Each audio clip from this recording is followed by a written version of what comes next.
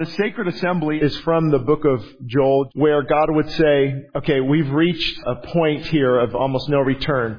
You need to call a sacred assembly, call the leaders into the church, consecrate a fast, and cry out to God. And there's not a formula, let's do this, let's have, open mics for prayer.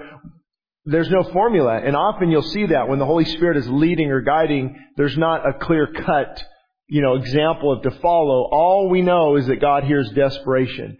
God hears the cries of His people. God hears brokenness. And so that's what a sacred assembly is. And I want to just read from Zephaniah of all places. Zephaniah. And this isn't even Joel.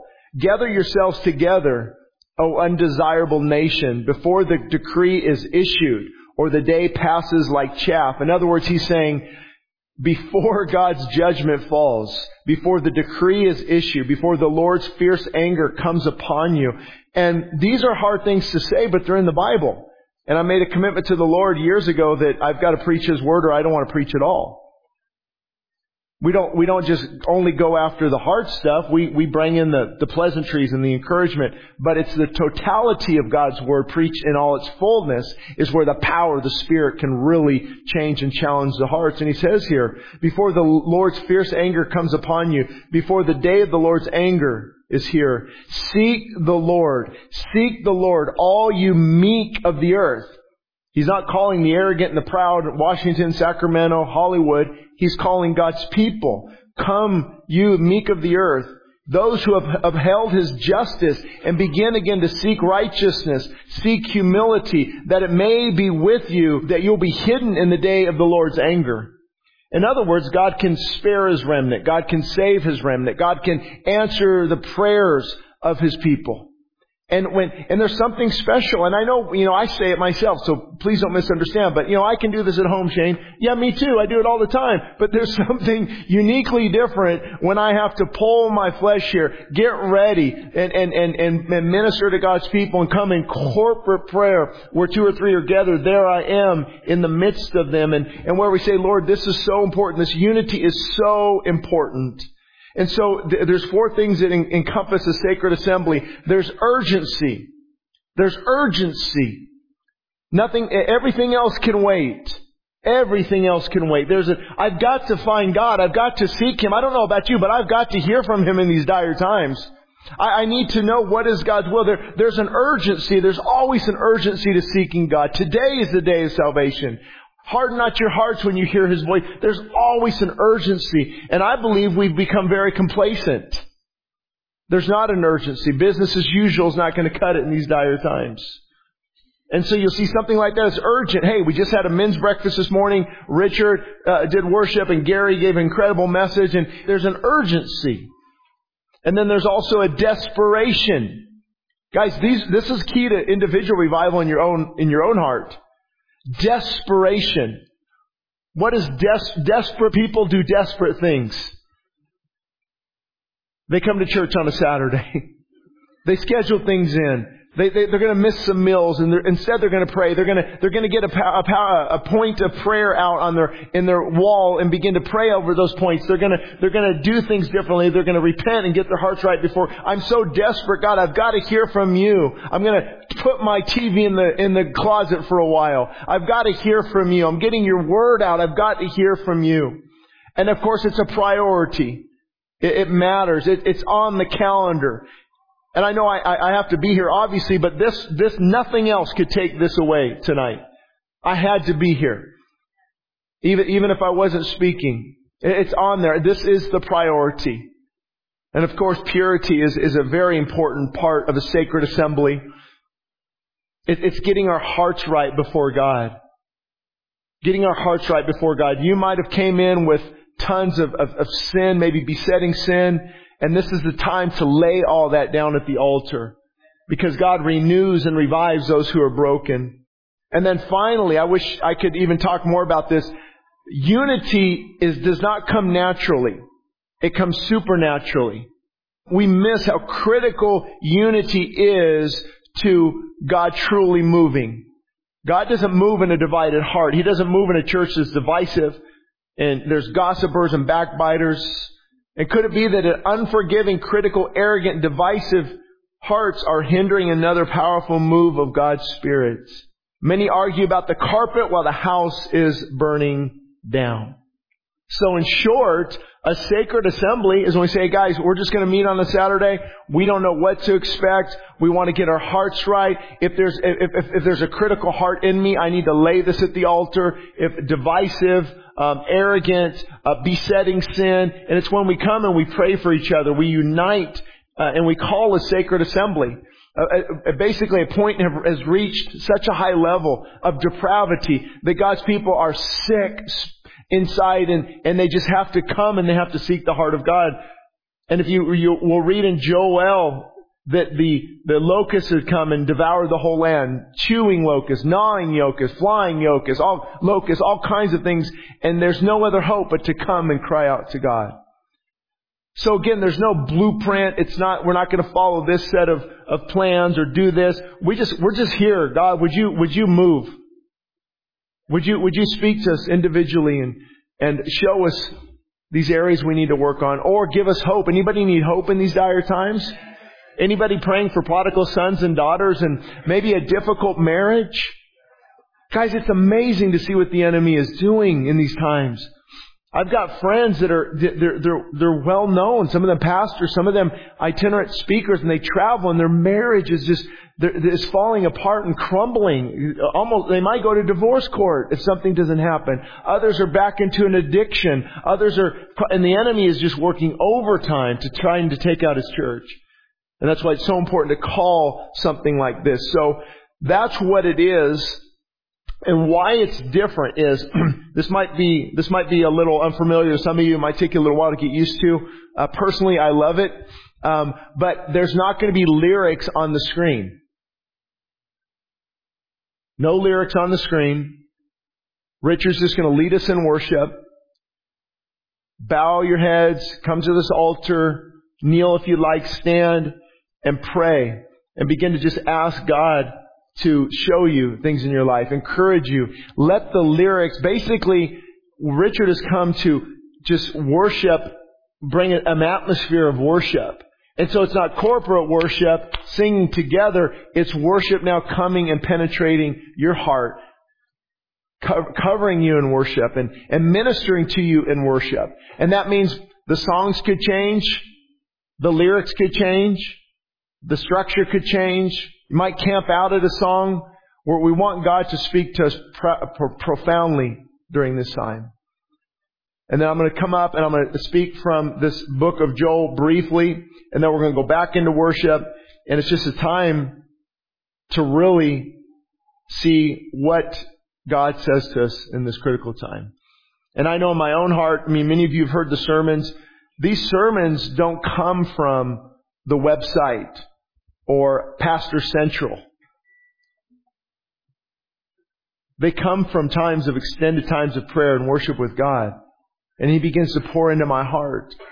And could it be that He would pour into your heart about things that you're dealing with in your work, in your marriage, decisions you need to make, discerning God's will? This is a time, I don't think we hear from Him as clearly just driving down the road busy. Everybody's trying to get somewhere, someplace, somewhere. I don't think we hear from Him as clearly as when we sit and we wait on Him. He says, hear this, you elders, and give ear, all you inhabitants of the land. So this is the Lord speaking to the people. It often begins with leadership, whether in the home or in the church. Have you noticed how much praying for revival has been going on of late and how little revival has resulted? I believe that the problem is we've been trying to substitute praying for obeying, and it simply will not work. And so back again to Joel, he said this, has anything like this happened in your days, or even in the days of your fathers? And I have to look around us and say, I don't think so. Where we're at as a nation is alarming. And he said, tell your children about it. Let them tell their children and their children another generation. And we are to speak of the goodness of God. Also His judgments, though. We need to warn people about those judgments. And he goes on to say what happened, what the chewing locust left. The chewing locust, they would gnaw at things. Any problems gnawing at your life? Just start gnawing at your life. The swarming locust has eaten. They have overwhelmed the crops. And what the swarming locusts have left, the crawling locust has eaten. They've surrounded all of the crops, and we feel surrounded right now. We feel overwhelmed right now. And even what the crawling locusts have left, the consuming locust has eaten. Basically, all hope is gone. The crops were destroyed, their livelihood devastated, and all of this because God's people have drifted from Him. And that's why the response is awake, awake, wake up, you drunkards, and weep, for a nation has come against my land, which should not happen ever in God's plan. Is a nation, an enemy should come against God. And this army is strong and without number. His teeth are like the teeth of a lion, and he has fangs of a fierce lion. Awake, awake, awake. I wrote something this week, an article. They will fight for your children, will you? You know, who wants it more often prevails, from sports to politics to nations fighting against nations. Who wants it more often prevails. They prevail. And as God's people, we have to want it more. Lukewarm Christianity is not going to cut it in these dire times. Half-hearted Christianity. Lord, we want it so much that we're going to do desperate things. We're going to cry out to you. And our actions define what's important to us. How we conduct ourselves, what we prioritize, it defines what is important. The depth of our relationship with God is measured by our pursuit. You want a deep relationship with God, there's got to be a powerful pursuit. And as I said many times before, sadly, most Christians are still stuck in neutral rather than engaging in this massive spiritual battle. What happens when a car is in neutral and on a hill? There's no such thing as neutral in our walk. Neutral's not a good gear, because we will be pulled by the influence of the world.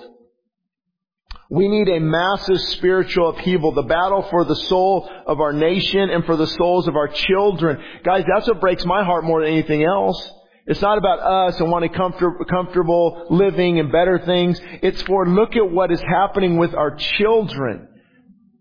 The perversion is something I would have never even imagined, even 10 years ago, 20 years ago.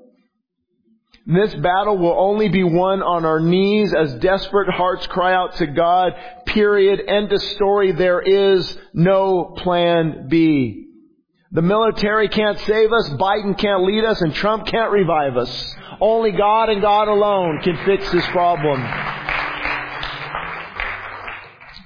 And guys, that's why I know we do things like this, because it's a little uncomfortable. It's a little challenging. My flesh doesn't like this.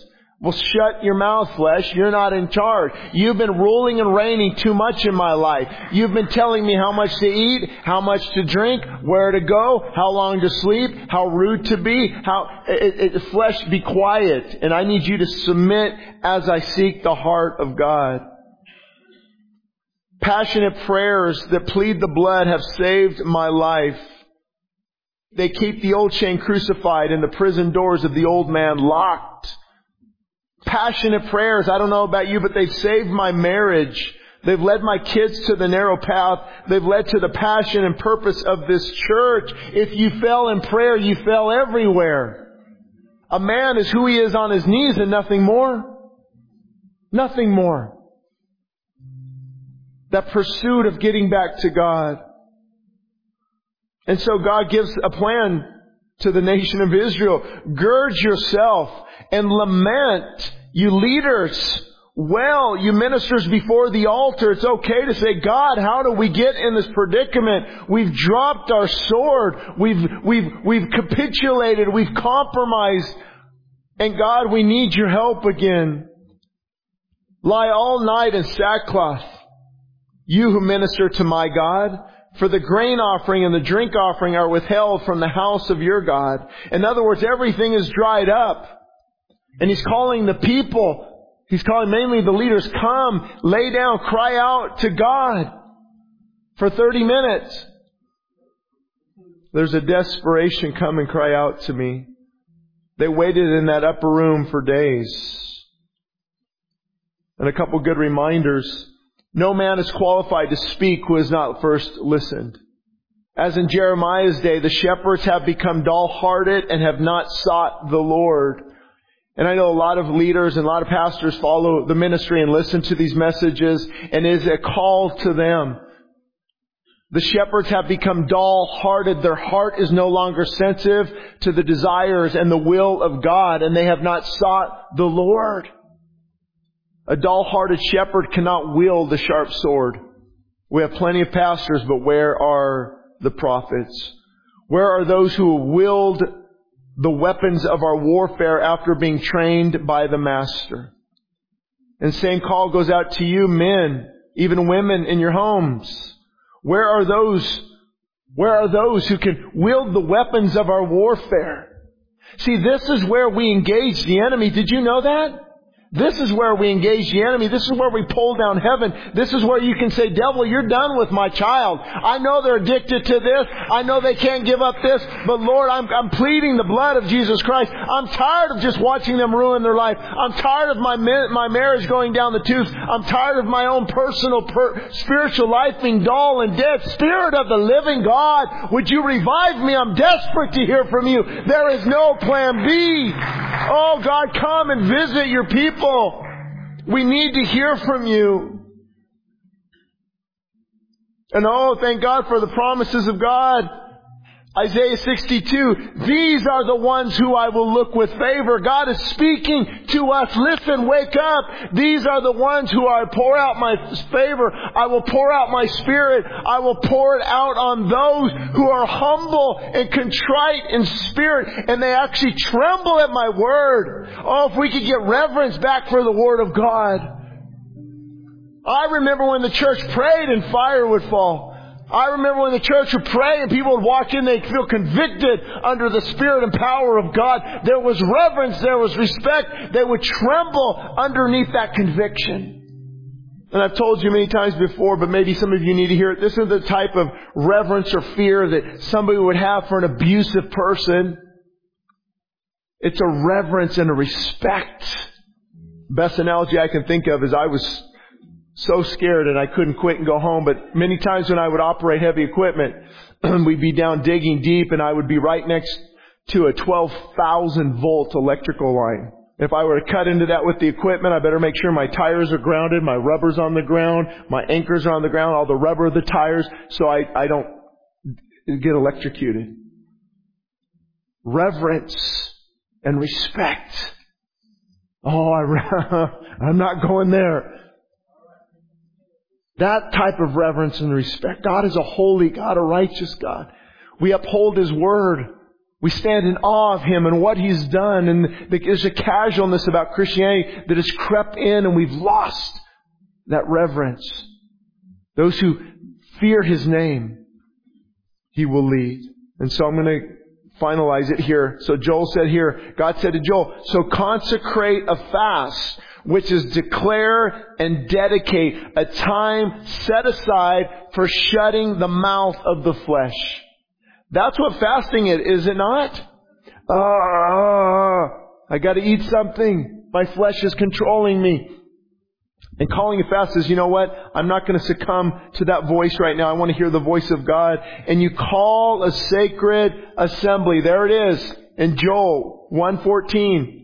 Gather the leaders. It's important for the leaders to lead the way and all the others to come in to the house of the Lord, your God. Remember, He's your God, and you cry out to the Lord. Now, of course, it's not volume and crying and tears necessarily, although it's a heart's desire. God, I've got to hear from you. God, you've got to take this from me. I don't want to leave here different than when I arrived. It's a costly pursuit. How many of you know pursuing God is costly? It costs. And so he goes on to say, blow the trumpet in Zion and sound in the alarm in my holy mount. That doesn't sound very quiet. And most of you Bible students know blow the trumpet would be they would have men on the walls and they would see the enemy coming miles and miles away. They could see the dust, possibly the horses, and they would take and they would blow the trumpet. What was it for? What would the people do when they heard that trumpet? Oh, let's finish dinner. Oh, let's put the kids to sleep. Everything stopped. Everything. And they would go and they would grab the weapons of their warfare. And they would get ready to fight the enemy. And that's the parallel here. Joel, the prophet, the prophetic voice, like he told Jeremiah, he said, I've called you when you were a youth. Go to who I send you. Speak what I put into your mouth. You will build up, you will root out, you will destroy, you will pluck out, and you will rebuild. The voice of that prophetic voice that cuts to the heart. And so you blow the trumpet in Zion. You sound the alarm on the holy mount.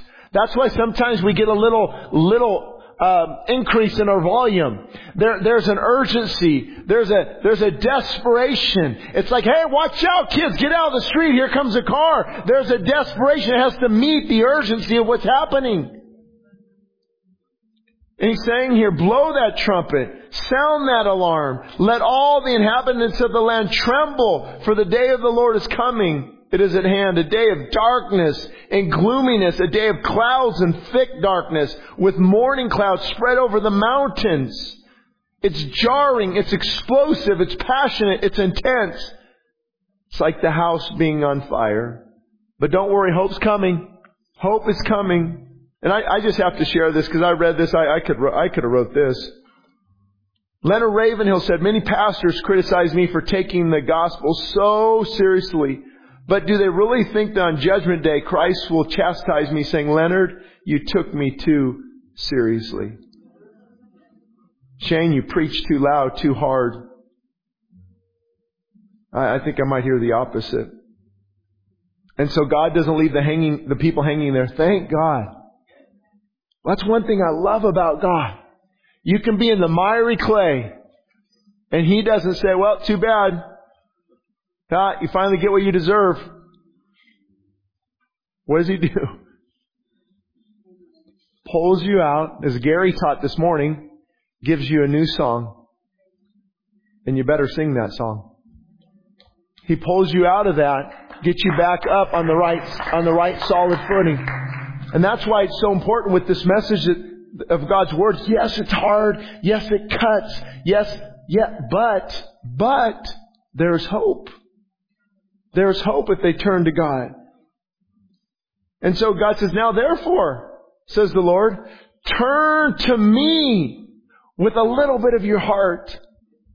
That just didn't sound right, did it? Turn to me with a portion. Give me some of I just want a little house in a little room in your house. He tells the people, turn to me with all your heart. With all your heart. I talk to so many people, but I can't give up that. My favorite, I don't want to get that serious.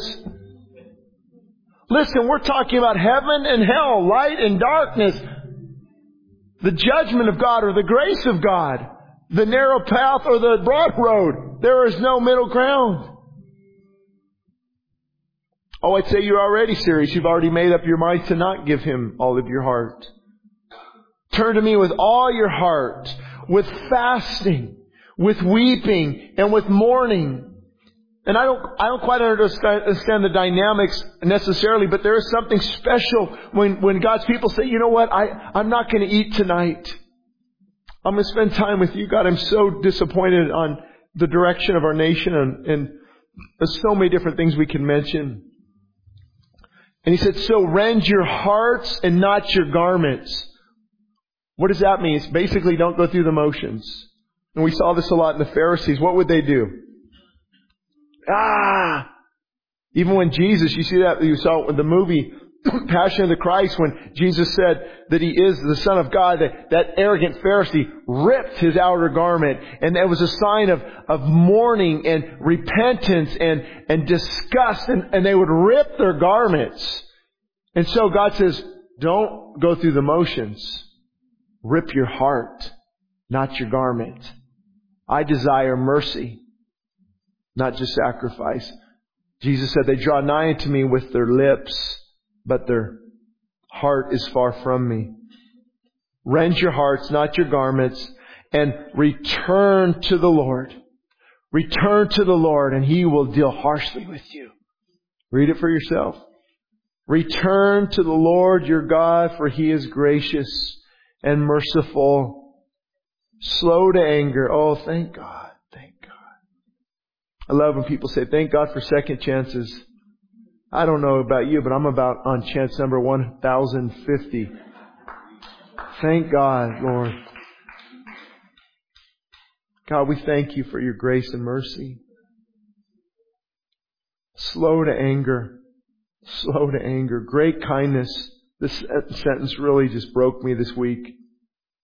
And He relents from doing harm. See, He doesn't want, unless I'm reading Scripture wrong, I don't think He takes joy in that and wants to do harm. I desire that none should perish, but all that come to the saving faith. I relent from doing harm. And it could even mean, which we've seen before, that God pronounces something, but then He turns and doesn't do it because His people humbled themselves. What about Jonah, right? Nineveh, 40 days, and God will judge you. It was decreed. It was going to happen. What happened? God didn't judge them. Gave them 150 more years. He's slow to anger. Great kindness. He relents. He stops from doing harm. If His people... Could it be that you could be the difference between your prayer being answered and it being not? I mean, I don't want to even get onto this subject because I believe God's will is God is sovereign. Some things, nothing we can do. But some things I believe we can tilt that back in our direction. Joel closes with this.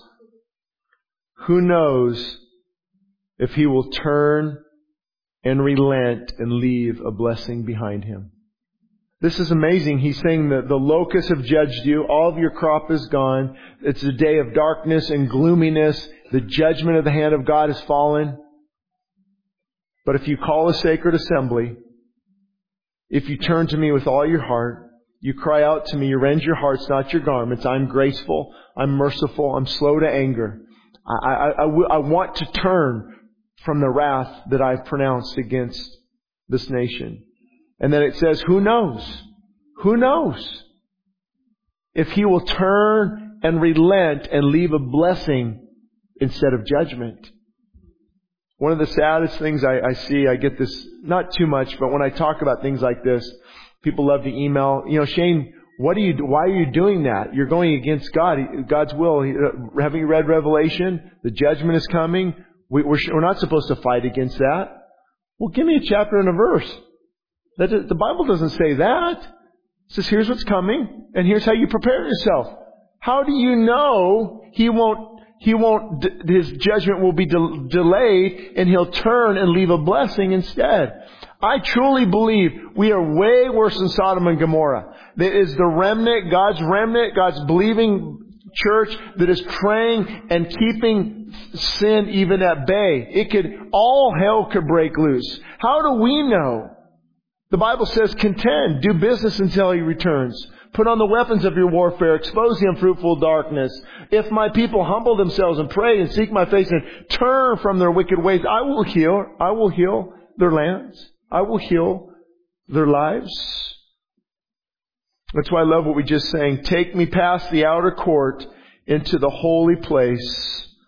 And of course, it's the image there in the Leviticus of going into the temple in the outer courts where everyone was at. And it's almost like as we were singing, I was thinking, I don't want to be in the outer courts. I don't want to be where everyone's at. Lord, I want to go boldly into the holy place. I want to go past the brazen altar where the sin sacrifice is lifted up. I want to go back past all of that. And Lord, I want to enter into the holies of holies, and I want to see your face past the crowds of people and the priests who sing your praise. I hunger and thirst for righteousness, but it's only found one place. Take me into the holies of holies by the blood of the Lamb.